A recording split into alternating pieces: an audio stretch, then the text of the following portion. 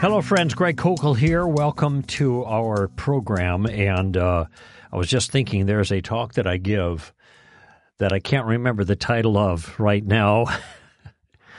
This is happening more and more lately. These little things slip my mind. But it's a talk where I focus in on, at least on one aspect of it,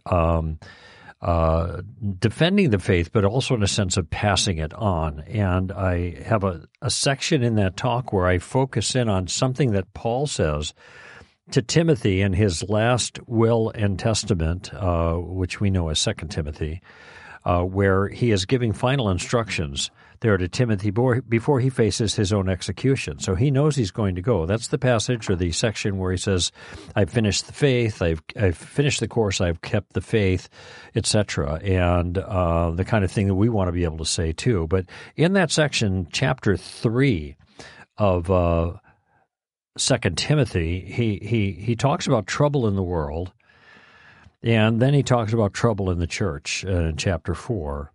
Chapter 3, trouble in the world, all these gross things that are going to happen. It's one of his, like, 3 or 4 lists of, the Ruge's list of vice, basically, of all these awful things that people are going to be doing. And it's also in Romans chapter 1 and whatever. And then he talks about the church, though, and he says, the time will come when people will not endure sound doctrine, but wanting to have their ears tickled, they will collect for themselves teachers according to their own desires and turn away from the truth, okay? And Paul says, hey, you rather, preach the word. It's all in 2 Timothy, the final words of Paul. And, of course, we see trouble in the world. We've seen that for a long time. And in different ways, we've seen trouble in the church. But I've been deeply concerned about things that have been happening of late in the way the church has shifted radically. And I'm speaking of the church at large, those churches that, shall we say, self-identify as Christian churches, and the shift that's going on there. And recently there was an event that I think signaled the shift that's been going on, and it was at Andy Stanley's church. I'm looking for the name of his church, North Point Church, which has a massive following, tens of thousands, 35,000, something like that. And there was a conference this weekend that Alan Shlemon from our team actually attended. And there's been a lot of talk about this conference, so I thought it'd be great to have Alan on board, since he is our team member who went to the conference and attended the conference, to weigh in on what he saw and give his opinion, so that you, my listeners, our listeners, are informed on our perspective on what happened. So, Alan, thanks for spending some time with me today to talk about this. I appreciate you coming on board. It's my pleasure. Glad to be on with you. You did something like this in 2014, about 9 years ago, with Sean, where you attended another conference. Just briefly tell us about that and why you did that. Yeah, that was Matthew Vines' conference. It was in 2014. It was held in Washington, D.C., and it was right around the time he had just started his organization called the Reformation Project. Right. And the conference goal really is to help is to try to advance what they call LGBT inclusion in the church. Mm-hmm. So they're specifically trying to train Christians to be able to understand the Bible in a way that is gay affirming, they call it. Right. And so to take the passages in Scripture that we normally would think are clearly teaching that homosexual sex is sin, and try to offer alternative approaches, alternative interpretations of those passages. Mm-hmm. And then not only do they want to train the people who attended the church to adopt this new sort of interpretation of theology, but then to go back to their churches and reform those churches to also be gay affirming. Ergo, the Reformation Project. Yeah, that's right. And I was so glad you did that. Sean McDowell went with you. The two of you were there. It was not a covert operation. You were out in the open. No. Everybody knew who you were. Totally above board. You went to the seminars. You went to the plenary sessions, whatever. And just to underscore this, because I want to use this as a backdrop to this second time you did something like this last weekend at North Point Church with Andy Stanley's event. And this particular event in 2014 was explicitly to make a theological case for the moral acceptability of LGBT behavior, relationships, et cetera, et cetera. The Scripture wasn't against those things per se, was the claim, and that was the project, right? That's right. Yeah, they were specifically trying to advance pro-gay theology and teach their members how to understand it and how to communicate it. And as a result of your time there and what you saw, you and I wrote, I think, 2 or 3 solid grounds, right? It was two-part solid ground in which we were responding to the various claims. And the advantage of you being there with Sean was that you had all the program material, and there was no straw man here. We were just taking the teaching that they offered at face value and graciously, but clearly offering a refutation of their teaching. Of course, those solid grounds are still available for anyone who wants to read them. But I always forget the title. I think it's called The Reformation the Church Doesn't Need. There we go. Okay, you got it. I have since learned Part 1 and Part 2. There you go. Thank you. I've since learned that complicated titles are not good for pieces. At least they could be complicated, but they have to be memorable, like The Story of Reality, how the world began, how it ends, and every important thing that happens in between. Anyway, so that was really helpful, I think, to me. And to us to understand the content of this particular movement that was meant to accomplish a particular goal, and they've continued for the last 9 years or so. And it gave us an opportunity to then assess what was being said, what was being taught to Christians in the Christian community. And as I recall, I think you made the observation that when we were there at this event, they had worship, and you'd think you were in anybody else's spirit-filled church, so to speak, because there was everybody, same songs, same vigor, same glow on the face. Yet here is a group that were all affirming something that was clearly not only contrary to Scripture, but the kind of thing that Paul himself said: if this is the lifestyle you're living, you will not inherit the kingdom of God. That's 1 Corinthians 6. So with that same thing in mind, you and Sean had planned to do this together. Sean had to opt out, as it turned out, and you went by yourself. And I was somewhere else in the country while you were there, and I was praying for you because I knew the importance of the of you being a witness at this event. By the way, did you find while you were there and tell us a little bit about the layout and the timing and the schedule and all that? While you were there, did you also run into other people that were there like you, who were trying to get the drift of the event for the sake of getting a clear picture and then offering whatever critique was appropriate from a biblical perspective? While I was at the conference, I didn't notice anybody who held my view or was there for that purpose. Since coming back, publishing an interview that I did with Sean and people becoming aware that I was there, some people have reached out and said, "Oh, I was there also." Right. And in fact, somebody said they even talked to me, but I had no idea who they were. Right. By the way, can I just say something about that interview? We're doing our talk here, but I just want to encourage people to check out your interview with Sean, because there'll be things that you covered on there that we won't be able to cover here for time's sake. But that was a great interview, and I think is that just Sean's YouTube podcast? Yeah, it's on Sean's YouTube channel, yes. Okay, and they would find that how? Go to YouTube, and if you just do the search tool on YouTube and search Sean McDowell, his channel will show right up, and you can just either click on his channel or subscribe to his channel. Okay, so the ordinary way of finding things, Amy's just signaled me that she's going to put the link in the show notes anyway, so that will be available too. So that's great. Okay, so this conference was called what, for what purpose? It was called the Unconditional Conference, and its purpose was to train parents who have children that identify as LGBTQ, or it was for ministry leaders who are kind of involved in this space, like maybe youth leaders or people like myself who teach on the subject. So they're trying to equip us so that we can be more effective at reaching friends and family who identify as LGBTQ. And I paused a bit when I thought of the title. I mean, the title is Unconditional. The title is suggestive, so, I mean, maybe maybe not, but I mean, have you? What's your reaction to the title?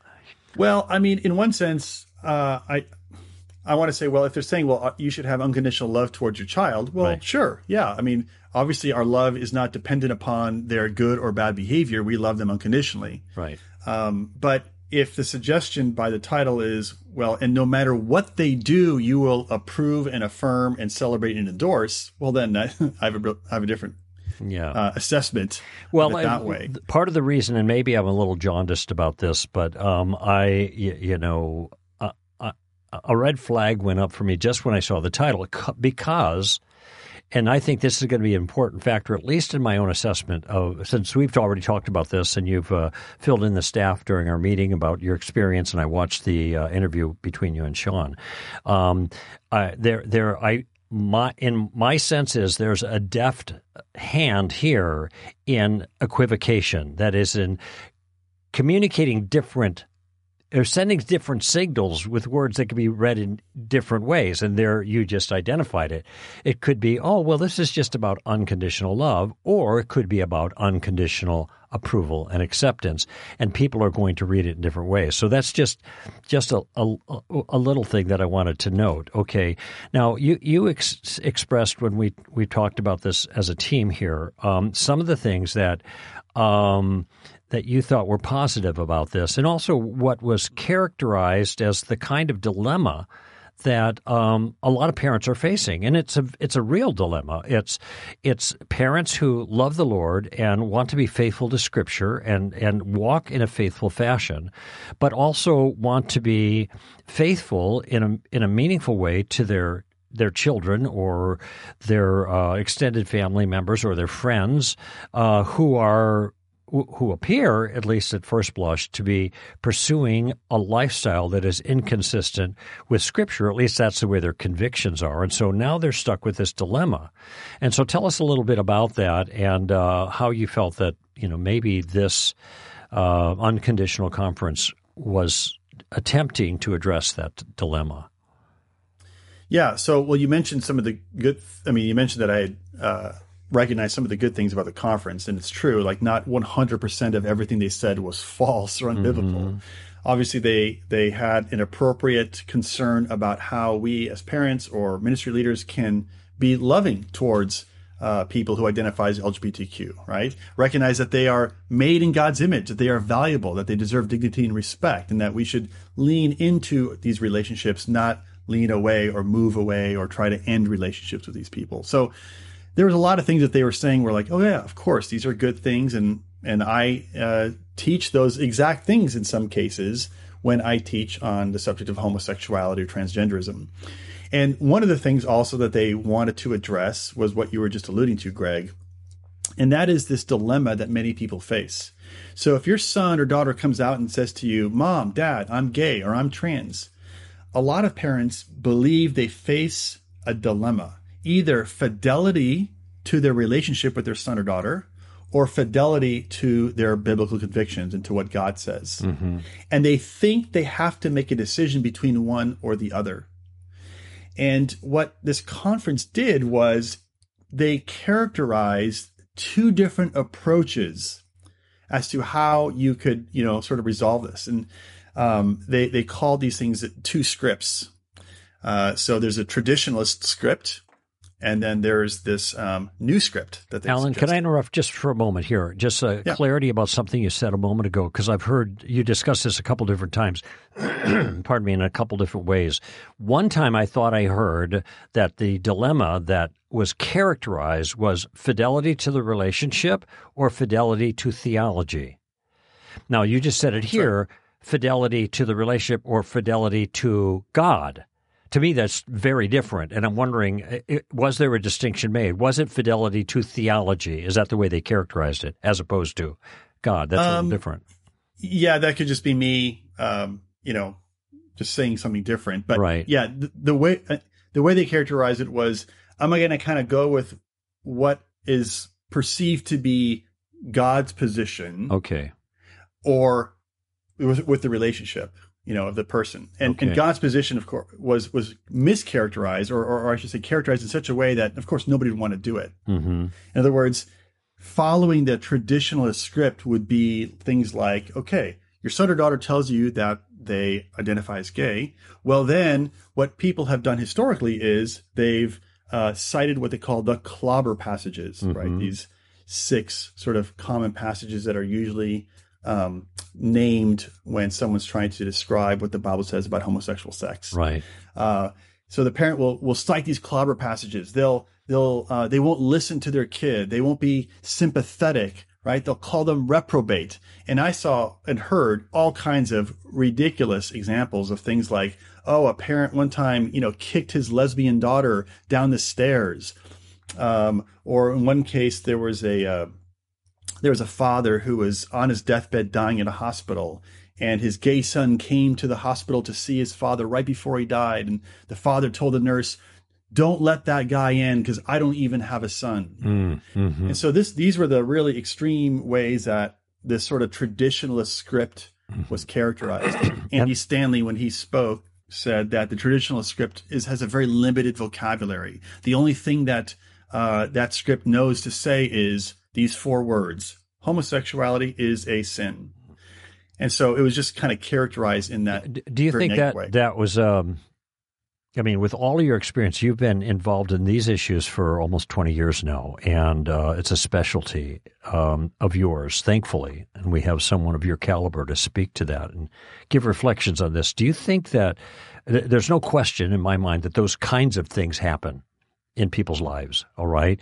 Do you think that's characteristic of the behavior of those who are traditionalists, or is this a little bit of a straw man, would you say?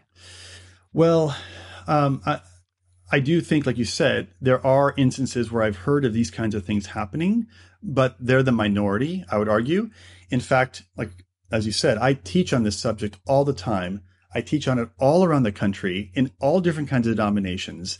And the vast majority of people that I talk to who have friends and family, and by the way, when I ask people to show raise their hands, like how many here have a friend or family member that identifies as LGBTQ? 99% of the audience will raise their hand. Wow. And the vast majority of stories that I hear are people who typically will say, I love my son. I love my daughter. I'm trying to reach out to them, but I'm not sure how exactly, like what to do, what's right and what's wrong, but I love them. I'm trying to reach out to them. I want to share with them what the gospel says.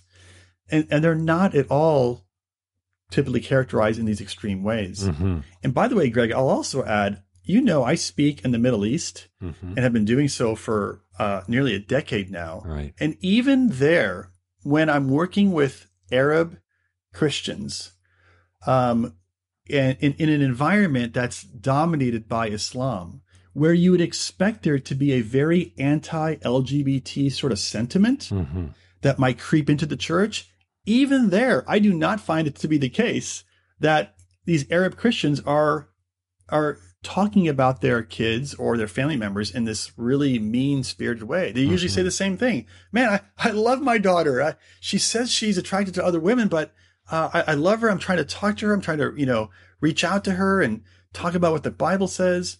So, well, this has been I would say it's kind of a straw man. Yeah, this is my experience too, though not nearly as extensive as yours, but just anecdotally. And in fact, where there is a severing of the relationship, it is almost always coming from the other side, such that if you don't applaud or accept and affirm, then we're not going to. Then you're a hater. And I don't want anything to do with you. And then it's often characterized as the parents kicking the gay person out of the relationship when that actually isn't what took place. Well, anyway, so this is the one side, the traditionalist approach, which looks like a false characterization of the traditionalist approach, as Andy Stanley characterized it, 4 words: homosexuality is a sin. If I got that right. So, right, and now they want to offer an alternative to that, a better approach, apparently. Yes. Yeah. And they call this, different sessions called it differently, but it was basically like the new script. And the new script has a larger vocabulary than just those 4 words. They said the new script is very much more Jesus-focused. You don't call your child a reprobate and kick him out of the house. Rather, you love your child, you lean into your relationship with them, you invite them to walk with Jesus, right? You draw them back to Christ. And that was that in a nutshell is the way this new script was characterized. So I'm thinking, though, I'm not sure in the way you just articulated it, what I would disagree with what was said so far as it goes right now. Yes, right.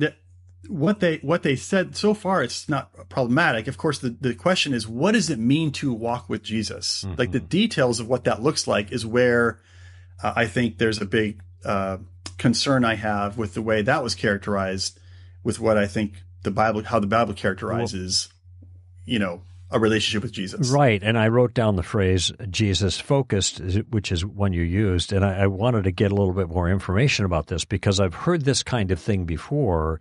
And maybe it isn't the case here, but oftentimes it's Jesus focused. And then it turns out what they think Jesus did and represented and said and how he comported himself turns out to be almost nothing like the Jesus of the Gospels. In other words, they're painting a portrait of Jesus. This is what he's all about, and he turns out to be not what he was all about at all. Even though there might be aspects of this, he was loving. Oh, he's so loving. Oh, well, can't argue with that, right? Yeah, right. But then that's kind of where it stops. And what they do is then they fill in what loving looks like, how Jesus would be loving in this contemporary circumstance, and that's where things seems to me go south. But Jesus focused. You see, there's my jaundiced mind. Red flags are going up, and I want to. What do you mean by that kind of thing? Let's get clear. But that's coming, I guess, now when they flesh this out. So this new vocabulary, new approach. Yeah, although I'm not even sure they fleshed it out because, other than to just give examples of how some of the relationships that were described there have ended up now that they've learned not to make the same mistakes. So, for example, Greg and Lynn McDonald, who are the leaders and founders of Embracing the Journey. Embracing the Journey is the organization that put the conference on at Andy Stanley's church. Well, those leaders, Greg and Lynn, they have a child who is identifies as a gay man, and he's married to another man. And they talked about how initially when they were told by him that he's gay, they made a bunch of mistakes. They didn't know how to address it properly. But now, and this is the way they characterize the relationship, everything's great. Like he's walking with Jesus. He's married to this man. They showed pictures of their whole family with their son who's married to this other man.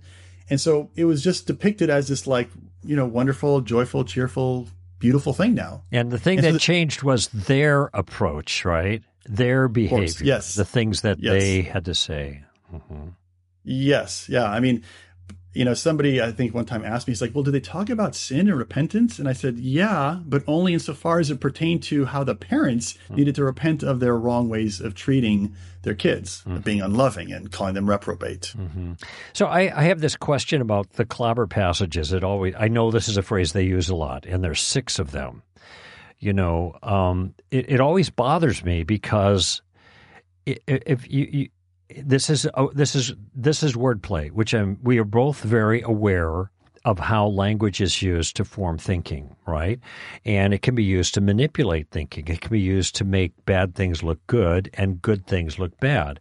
To me, this is an example of the second, because no matter what sin might be in question, there are going to be verses that relate to it. And someone could always say, oh, you're just hitting me with the clobber passages about not being loving, or the clobber passages about not stealing, or the clobber passages about not murdering, but these so-called clobber passages, there's 6 of them, and these are the ones that are the most explicit biblically in describing homosexuality as not appropriate for Christians and offensive to God and sin and all these different ways it talks about it. Okay? So but in other words, the one who's doing the clobbering here is God. because this is God's word, but this is the way it is disparagingly characterized to disqualify their usage in the life of the Christian who is pursuing a gay lifestyle or advancing. Yeah, that. of course. But that they're saying that no, it's actually Christians who are using those verses as clubs to clobber people. That's the way they perceive it. Yes, I understand that. Right, I get that. But that's, to me, the sleight of hand. That is the way, okay, so look at what you're doing to us by using these verses, when these are the verses that we have access to understand God's purposes regarding these things. So I just wanted to just point that out. So you went to a series, you were at the plenary sessions. This was like 2 days long, is that right? Friday, Saturday? Yeah, a 2-day conference, yeah. And then Andy Stanley spoke on Sunday to address his congregation, 35,000, all sites included, right? So right. So tell us about some of the plenary sessions, what they addressed, and you also went to some of these the breakouts, and curious what you learned when you were there. Well, so the plenary sessions, and by the way, Greg, I'm assuming we're going to come back to that, those two scripts, right? Because my concern with those two scripts isn't so much that they created a straw man when they characterized the traditionalist script. It's that they didn't suggest or even address the fact that there's a third script or a third way, which is, I believe, what I've been teaching for 20 years, and not that it's original to me. Well, look, why don't you roll that wherever if you think it's easier for you to roll that in after you talk about the breakouts, or you use that as a point to introduce some of the things said in the breakouts, it's fine with me. Well, I just think it just seems naturally to address it now, because I think, to me, one of the biggest problems about what they did in the conference was characterize those two scripts as the only two options. Right. Either you don't love them, you call them reprobate, and you beat them over the head with these verses, or you just love them, and loving them just means telling them to walk with Jesus and sympathizing, whatever. And I'm saying, well, as you said, Greg, some of the things in the new script are legit. Yeah, we should love our kids who identify as LGBTQ. We should lean into our relationships with them. However, what it means to follow Jesus, well, and by follow Jesus, I'm not even sure what they mean by that. But if you want to put your trust in Jesus Christ as the only one who is the means by which you can be forgiven for the crimes you've committed against God, right, and enter into a reconciliation relationship with God. All right, great. If that's what they mean, then you have to also, as a parent or as a ministry leader, talk about the fact that, okay, well, as a child of God who is walking with Jesus, well, there's some things that you might experience that are sinful temptations, and satisfying some sinful temptations is also sin, right? Homosexual sex is sin. Other sexual sins are also sinful. And so we need to disciple our children how to understand these concepts of temptation and sin and repentance, and the difference between justification and sanctification, and how we can lean into the church for prayer and support and accountability and all these things. Like, all that was just left out because their new script, their only other solution other than this horrific way to treat your child, is to just tell them to walk with Jesus and it'll all be rosy. And I'm saying, no, I mean, there's another way, and that is, do not abandon your biblical theology, your biblical sexual ethics, but still love your son or daughter, right? Or whoever it is you're ministering to. And both of those, that third option wasn't available. Yeah, both of those are part of the biblical ethic. When you have a robust understanding of what the Scripture teaches, it entails both of those things. It's not an either or. So,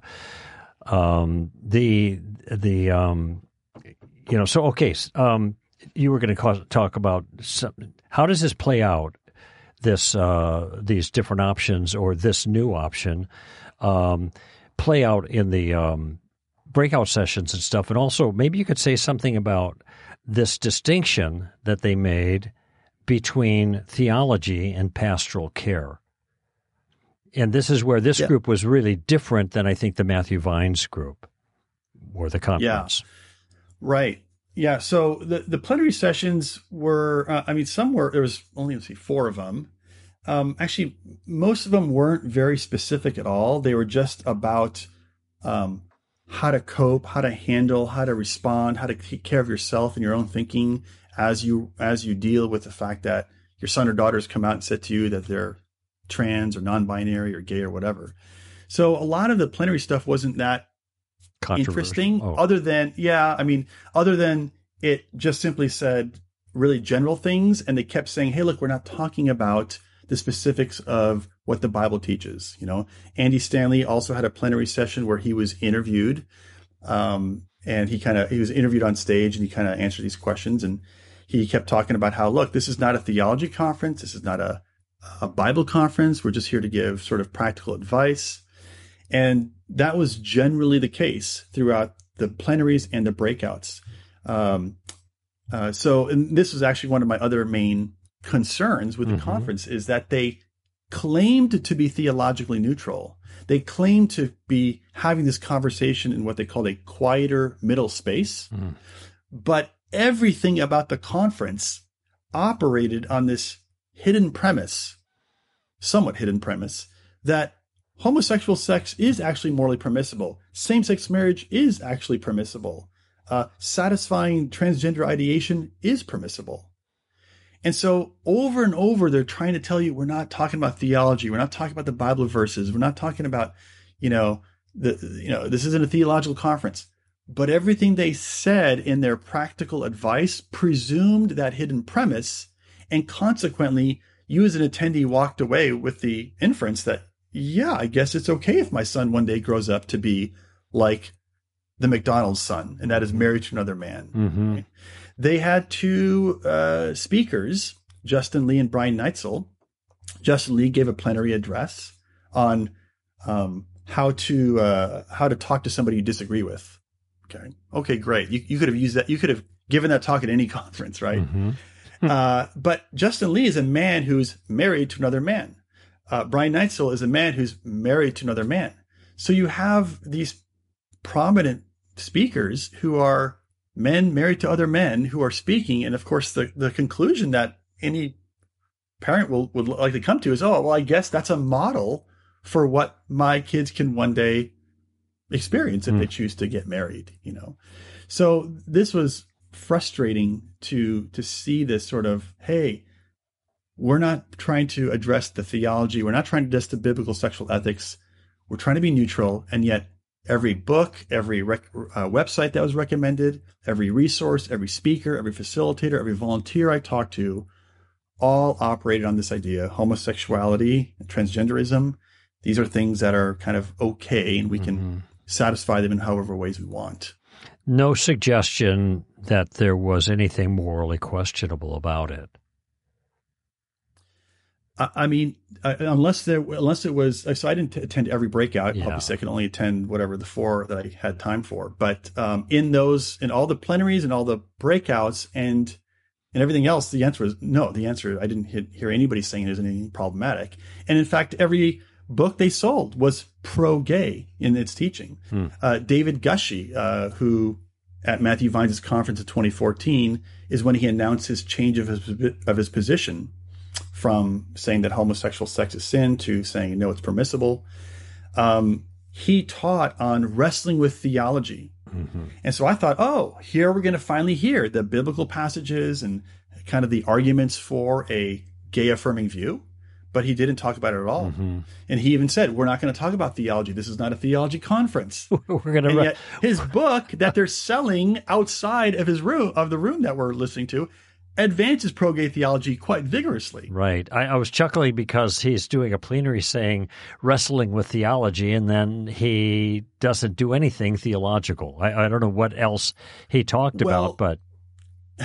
Well, the wrestling with theology is just the general notion that you can have an interpretation about what the Bible says and it can be mistaken. And so he gave examples. He said, look, Christians for years have been advancing anti-Semitic theology and basing it on the Bible, but we've seen how that's been hurtful towards Jews. And so because of that hurt, we have looked at the scriptures in a fresh way and changed our interpretation. The same thing with slavery. We used Bible passages to advance slavery, and we see how hurtful that was, but now we have a fresh look at the same passages. Okay. And so He stopped there, but didn't then say what obviously I think is implied, which is, and so when it comes to homosexuality, we've also adopted this interpretation. It's hurtful. Let's look at it in a fresh way. So this is very interesting, the language you're using, and I'm sure that it characterizes his approach, Gushy's approach, who, as I understand it, came out as gay affirming not long as a theologian, because he's part of their theological voice in that movement. Yes, he came out as gay affirming soon after he found out that his own son was gay. Is that right? I think it might be his sister or maybe someone close to him. Yeah. So someone in his family is. Yeah. So, but it's interesting the way you characterize it. So we see slavery and being justified by the Bible and anti-Semitism, et cetera, et cetera. So we've come up with a fresh way of looking at it.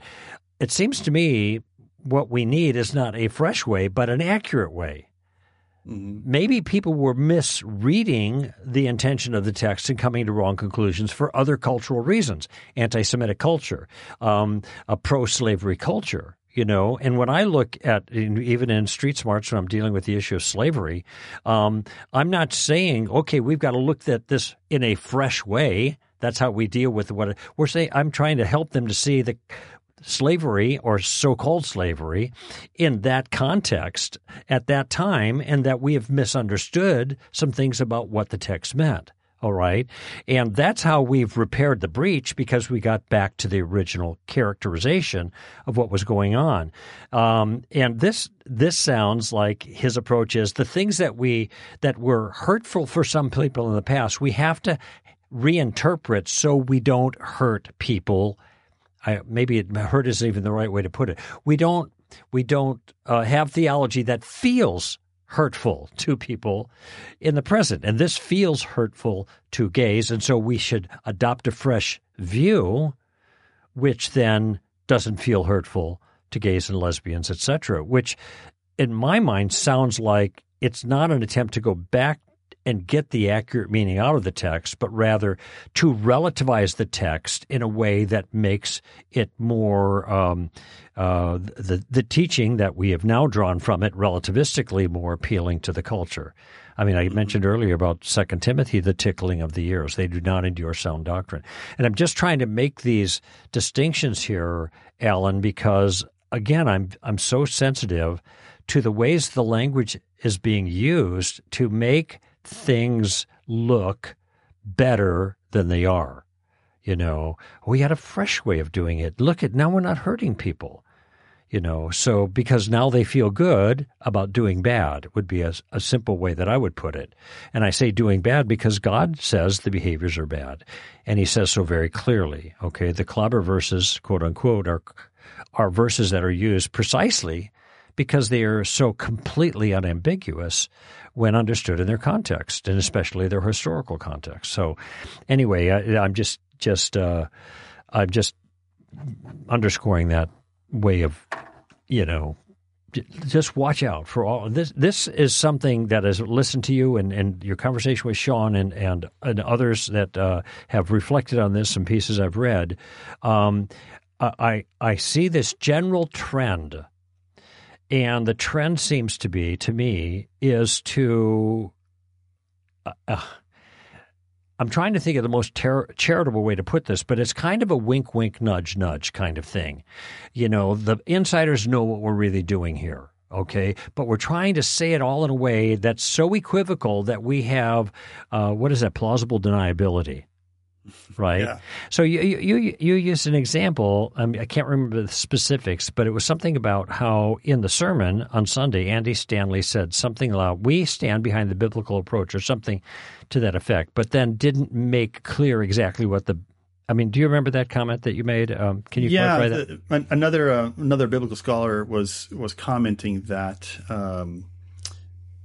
when Andy Stanley clarified what his church's position is on sex and marriage, because of course after the conference there's a bunch of backlash, everybody's writing articles about it. He's like, look, we believe that marriage is exactly what the biblical authors believed the marriage was, right? The biblical authors assumed that marriage is between a man and a woman, and somehow in the way he said that, like the biblical authors assumed that marriage is between a man and a woman, or again, I know he said it twice because there's two different services, but this other scholar who was looking at his words recognized that Stanley was simply describing how the biblical authors perceive marriage, not necessarily prescribing that marriage is only between a man and a woman in all time and all cultures. And so in that sense, he kind of made his audience feel good about the fact that he said biblical marriage is between a man and a woman, but in a way that still left the door open for him potentially embracing same-sex marriage. And the same thing, by the way, with regards to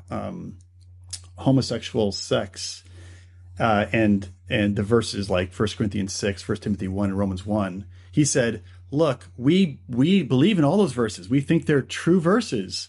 And he says, we believe that the sin that's mentioned in those verses is still sin today. Well, okay, that's great. Except what is the sin that you think is referenced in those verses? Right. Is it homosexual sex, or is it, as pro-gay theology people would say, only abusive, coercive homosexual sex, not loving consensual? So in other words, he kind of left it open for maybe adopting a gay affirming view in the future. Yeah. Now, again, it could be that he's just not speaking carefully. He's not a philosopher. So maybe he's just speaking, kind of extemporaneously, but he was sitting down on a chair, and he had a computer or something with notes. So he was being really careful about what he said. So it just makes you think, man, is he, has he changed his mind about this question? Seems like it could be the case, but I don't know. I'm not trying to, discover his intent or his, inner thoughts. I have no idea. But based on what he presented and said, we're just making an assessment about that. Yeah. So you ran into Matthew Vines there and had a conversation with Matthew after 9 years since you were at his conference. I'm curious about how that went and what transpired. Yeah. Well, actually, I ran into a number of pro-gay theology leaders and players. Actually, some recognized you, as I recall. Yeah, they did recognize me. That's good. Yeah. So I was happy to hear that. Some progressive Christians and stuff, and actually, our conversations were quite cordial and I'm sure fun. they were. Right. Yeah. So and they were like asking like, hey, how did you feel at this conference? Did you feel like you were treated well? And so they were actually very concerned that I was treated well. Oh. Which made me think like they see me as the outsider in this situation, right? And it was interesting that I was talking to one of them, and I said, "Hey, is this kind of conference the kind of conference that you would that you're happy to see happening here?" And they were like, "Yeah, absolutely. We're really thrilled with the conference." In fact, one of the progressive, I think he's a progressive Christian. I'm not sure, and if he's not, and I don't mean to say that he is, but he's definitely a person who professes to be a Christian and advances a pro-gay theology view. After leaving the conference, he posted on Twitter. Is this Zach Lambert? Yes. Yeah, I have his post right here in front of me. Go ahead.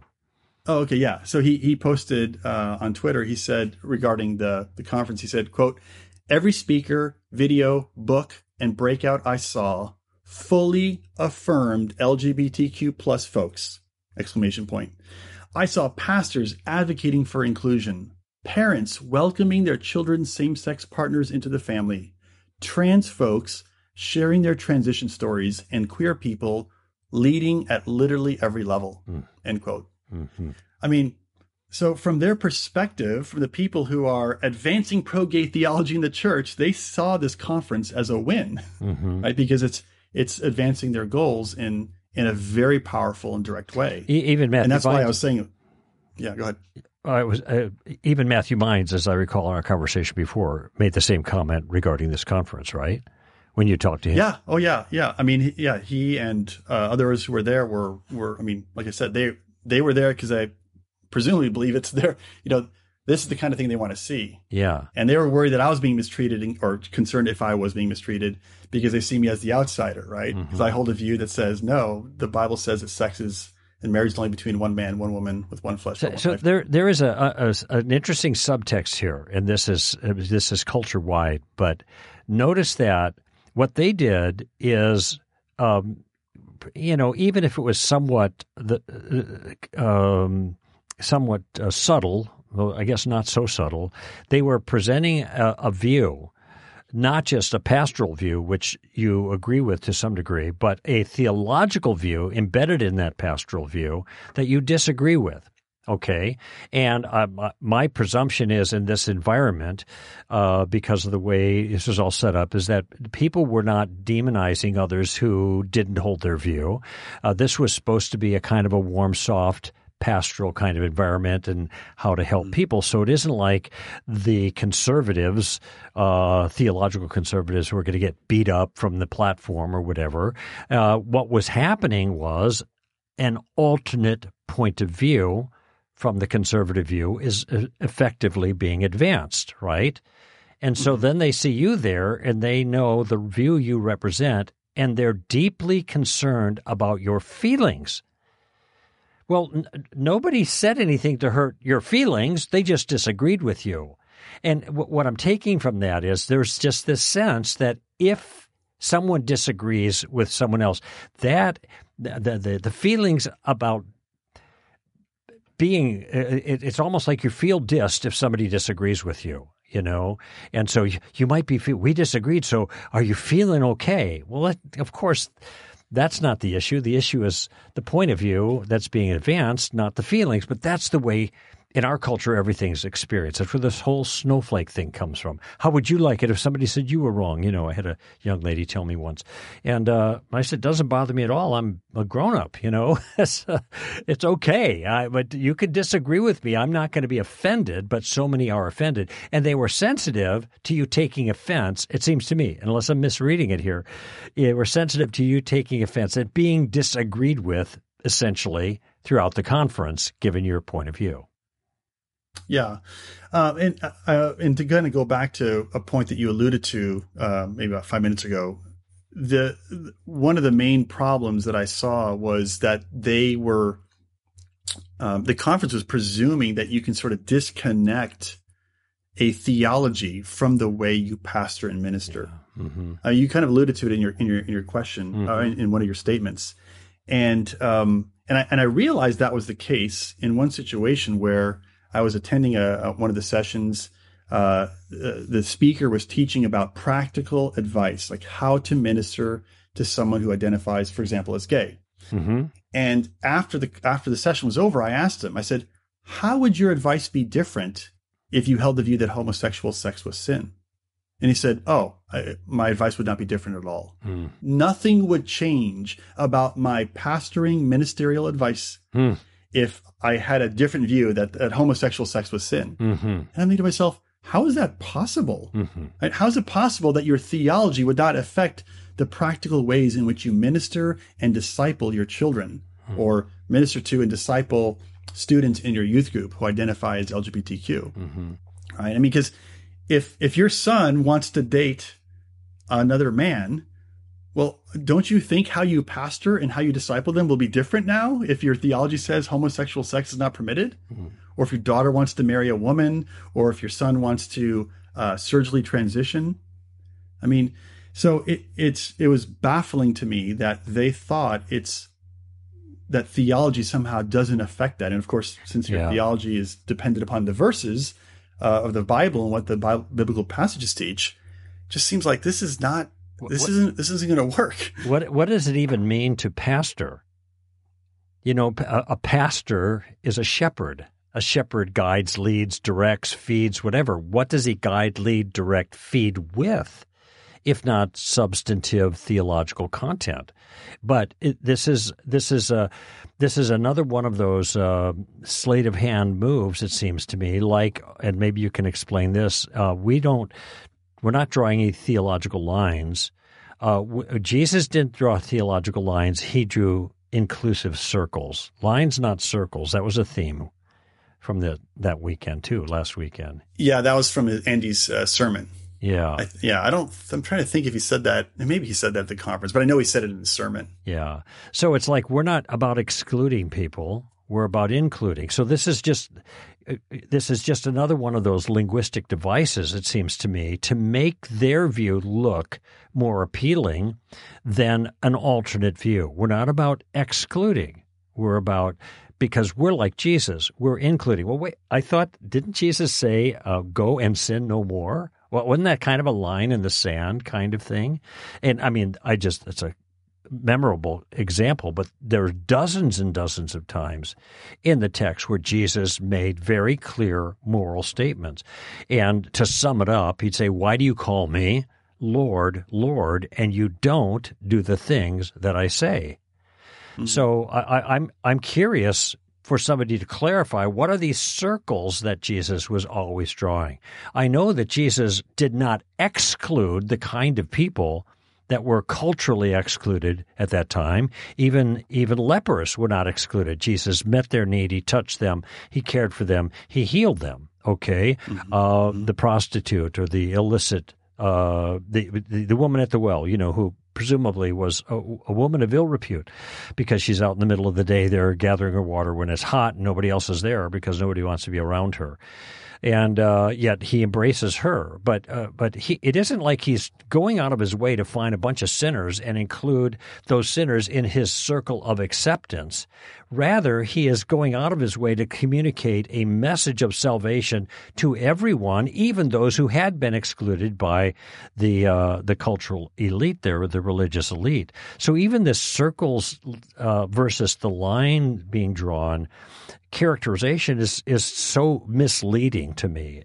But it just makes their side look really good. What about this concept of I'm looking for the phrase now in my notes, of unattainable ideal or unattainable? What was that? Amy made mention of it in our conversation, but I read it somewhere. That the idea that if you have same-sex attraction, then to expect that you don't indulge in same-sex attraction with relationships, especially a marital relationship, that's kind of an unattainable or unsustainable. That was yes, unsustainable something or other. Yeah, that was part of, I think, Andy's sermon. I'm trying to remember if he also said in the conference, but it did say in the sermon. Unsustainable ideal, go ahead. Yeah, he says something like, a boy grows up in the church. He experiences the same-sex attraction. He prays and asks God to take away those attractions. But he says God does not answer. And so for some of those kids, they might live a celibate life. But for others, that's just unsustainable. And so they might then turn to same-sex marriage. Or it was something like that. I mean, I'm not quoting him directly right now, but that was the context in which he made that statement. But we talked about this as a team too, and you gave a great response to that, and maybe you can say something about it. But what I said about your response was that there's nothing at all profound in your response, Alan. In other words, this is no duh to anybody who's read the Bible, and a pastor of 35,000 people of his pedigree, so to speak, ought to know better than to offer that as a bromide for people who are in deep sin. My comment was simply that, sure, they may have same-sex attraction, and that might continue for their entire life, but that's no different than virtually any other believer who experiences. I mean, because we all experience desires, and some of those desires that we experience, if we satisfied them, would be sin, and we could pray that God take away those desires, and he may never do that. We might live all the way until we die, and only then are we free from those desires. That's right. But does that mean that God didn't, if God didn't take away those desires, does that mean that therefore either God created those desires in us, or that it's morally permissible to satisfy them? Mm-hmm. And I think the answer is no, neither. Yeah. It just is that's a fallen world we live in, and we're broken individuals. And we have lots of desires that, if we satisfied, would be sin. Well, there's nothing unique about the person who experiences same-sex attraction or whatever. Like, we all have some desires that would be sin if satisfied. So we're almost what out do we of got to time. do? We got to mortify them, Exactly, and that's what I was saying. That's the no-duh kind of response that even Andy Stanley doesn't get. There's this shallow kind of response. Well, it's an unsustainable ideal, and well, then what do we say to anybody who struggles with sin? Real quickly here, 2 minutes. I read something by Andrew Walker, and he was basically giving the same observations you did, but underneath his tweet, there was somebody who responded and said, "This is so fabulous what Andy Stanley did. That place was so filled with the Spirit. Everything was wonderful. He was so much like Jesus." And the observation I had was you have two different people that are giving two different assessments, okay? And one is giving an objective assessment based on theology, and the other one's giving a subjective assessment based on how he feels. And to me, this is part of the danger of this, that do we go with the objective instructions of the Word of God to govern our life and our pastoral care, or do we kind of just flow with our feelings and then call that the Holy Spirit? And in 45 seconds, Alan, you made an assessment about Andy Stanley, and I'd like you to offer that. It's either this or that, and can you offer that with us or share that with us right now? Yeah, my assessment was simply that either Andy Stanley is either naive or he's crafty. And either way, he's dangerous. And I say he's naive because I think if he is naive and it's because he thinks that you can kind of do this conference and not expect it to change the theology and the culture of the church, or he's crafty and his intent is to actually change the theology of the church and to change, and have that impact other churches as well. Well, Go ahead. I was going to say, just my last comment was just simply that because the way I see what happened was if I wanted to quietly mainstream pro-gay theology or pro-trans theology into the evangelical church, I would create this conference. Yeah, well, there you have it. That's exactly what I think it's going to do. Alan, thank you for all your feedback. That's my concern. I want to end on that note. Danger, danger, danger, danger, danger. Clever danger, but still danger. Thank you, Alan. Greg Kokel here, and Stand to Reason. Give them heaven, friends. Bye-bye.